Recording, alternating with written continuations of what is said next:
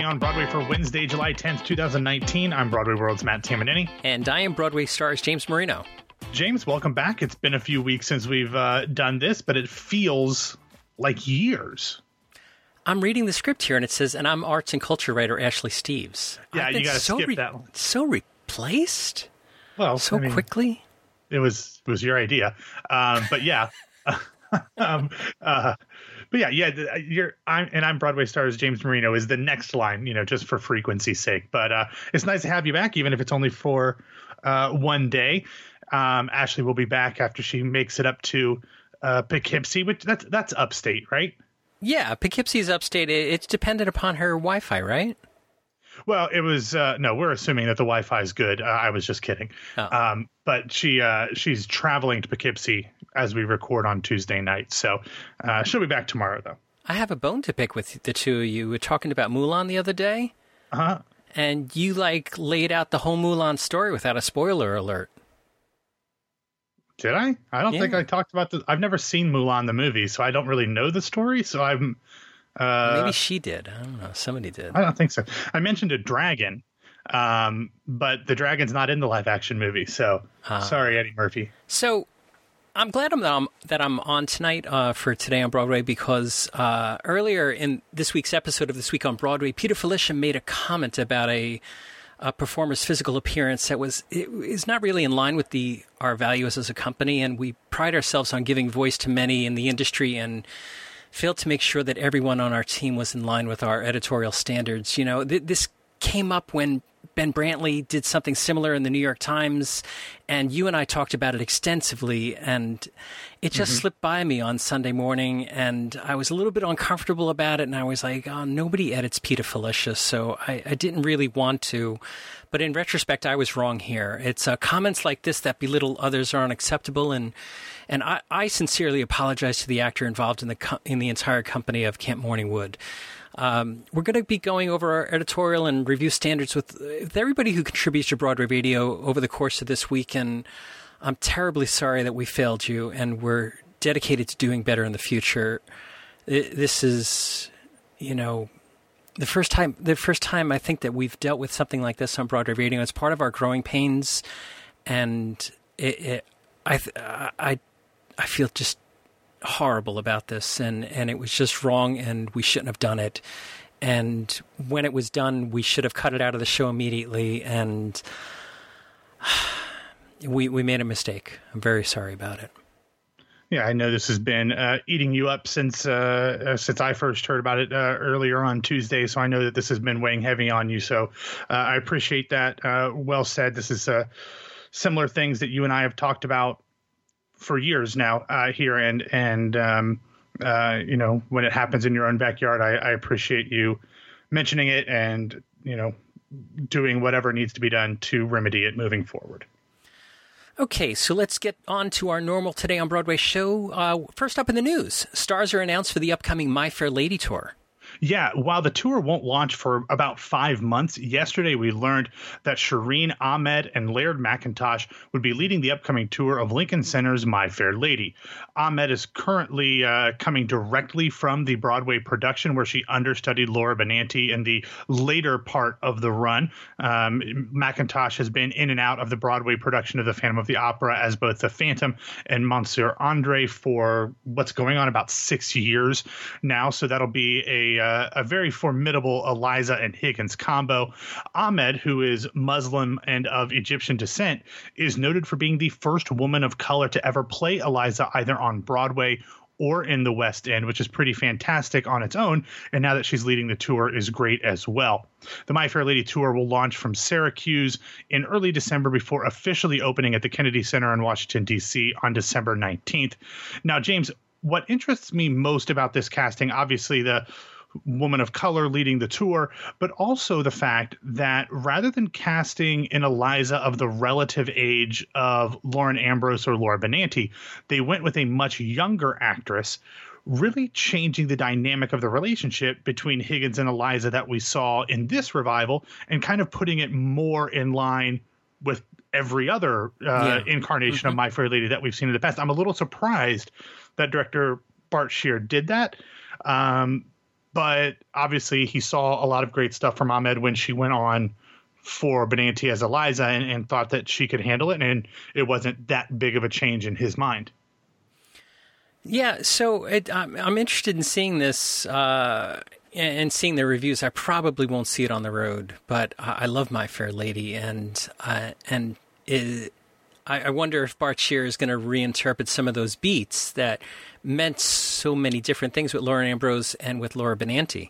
So is it going to be heading down your area to the Dr. Phillips, or do you know? It is. It is going to be at the Dr. Phillips, so I'm very much looking forward to seeing it. I'll have to fly down, and we'll do a live review. Yeah, you'll plan on doing that and then decide to go to London or West Virginia instead. Yeah, almost heaven. All right, what do we have in other news? Okay, so we've got a bunch of different stuff here. There wasn't anything major that happened on Tuesday, but James, of course, as always, feel free to jump in if anything tickles your fancy. But first up, in an Instagram video, the original voice of the animated Ariel, Tony nominee Jodie Benson, celebrated the casting of the African-American Halle Bailey, who obviously, as we talked about a few days ago, has been riling up a few trolls on the internet.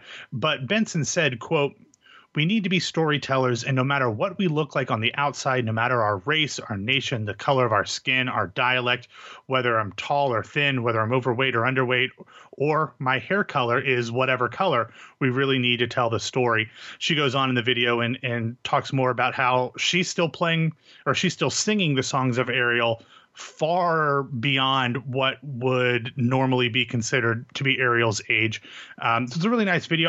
I think that this kind of fake controversy that seemed to be drummed up just to piss people off, I think it's kind of dying down, James. At least I hope it is. But it was still nice to have Benson weigh in a bit. Yeah, I mean, it's really interesting what you're saying about Jodie Benson continuing to tell the story and sing the songs, because so much of the Disney stories are just universal. They might have a character that might be associated with a certain look or a certain age, but these are just universal stories that mean so much to everybody. And we hear this as more and more of this casting news in Little Mermaid gets out there. So I'm really happy to see that. Yeah, and also this kind of ties in really well. Earlier this week, Lea Salonga reunited with Scott Bowman, who played Chris in the original production of Miss Saigon, and they sang A Whole New World at one of her concerts in the UK. Obviously, Lea Salonga has done a number of different voice roles for Disney, including the singing voice of Jasmine. So again, she's probably a bit too old now to play that role in other confines, but she is still telling that story in one way or another. So that's really fantastic. All right, James, let's move on to some show and casting news. Yesterday, Waitress announced that current Dr. Pomander, Eric Bergen, will play his final performance on July 21st alongside departing Jenna Shoshana Bean, and that he will be replaced by former The Play That Goes Wrong star Mark Evans. Evans will be joining the previously announced Allison Luff, who is going to be taking over as Jenna, and when they start on July 23rd. In other replacement news, yesterday, Dear Evan Hansen announced that current understudy Gabrielle Karuba will replace Mallory Bechtel in the role of Zoe Murphy beginning on July 30th, following Bechtel's final performance on July 28th. And finally here, James, were you a fan of the Kids in the Hall at all? Oh, those Canadians? That big Canadian group.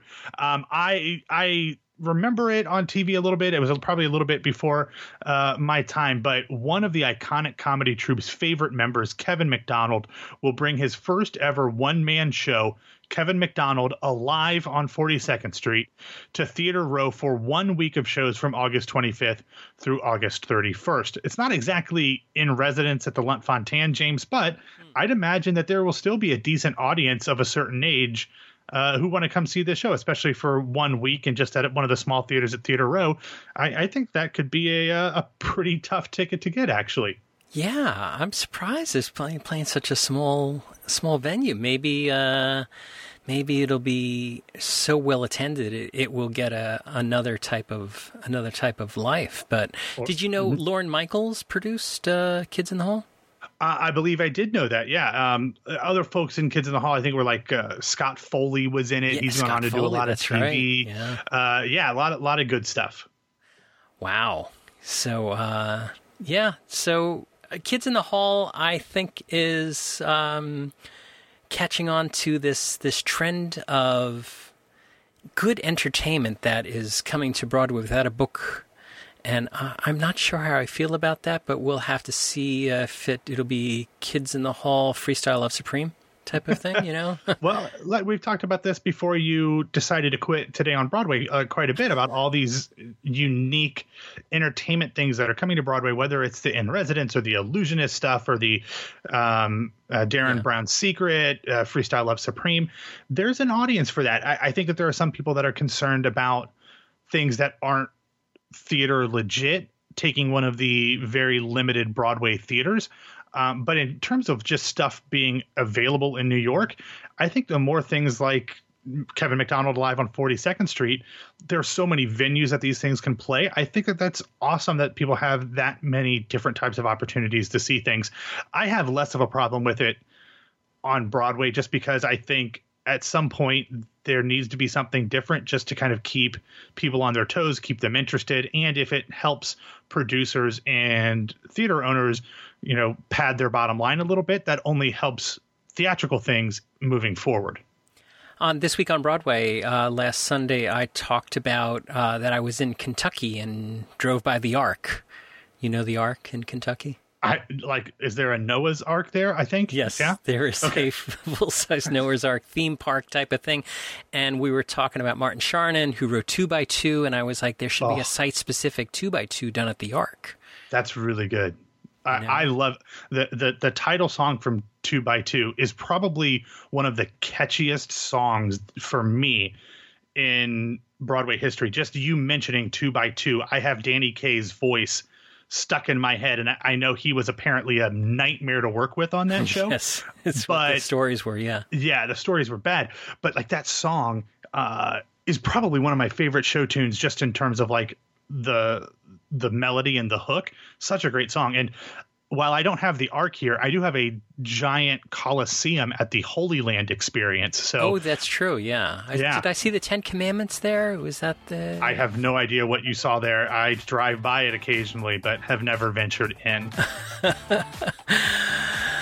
So, all right, Matt, why don't you get us out of here? All right. Thanks for listening to Today on Broadway. Follow us on Facebook and Twitter at Broadway Radio, and you can find me on Twitter and Instagram at BWWMatt. And Ashley, where can people find you? You had to read it. You've just gone back to the way we always did it. Yeah, and my name is James Marino from BroadwayRadio.com and BroadwayStars.com. Thanks for spending some of your Wednesday with us, and maybe Matt and Ashley will be back tomorrow to talk with you. That's the plan. That's the plan, Stan. Yeah. Slip out the back. Get on the bus, Gus. Yeah, there you go. Don't need to discuss much. Yeah. Just drop off the key.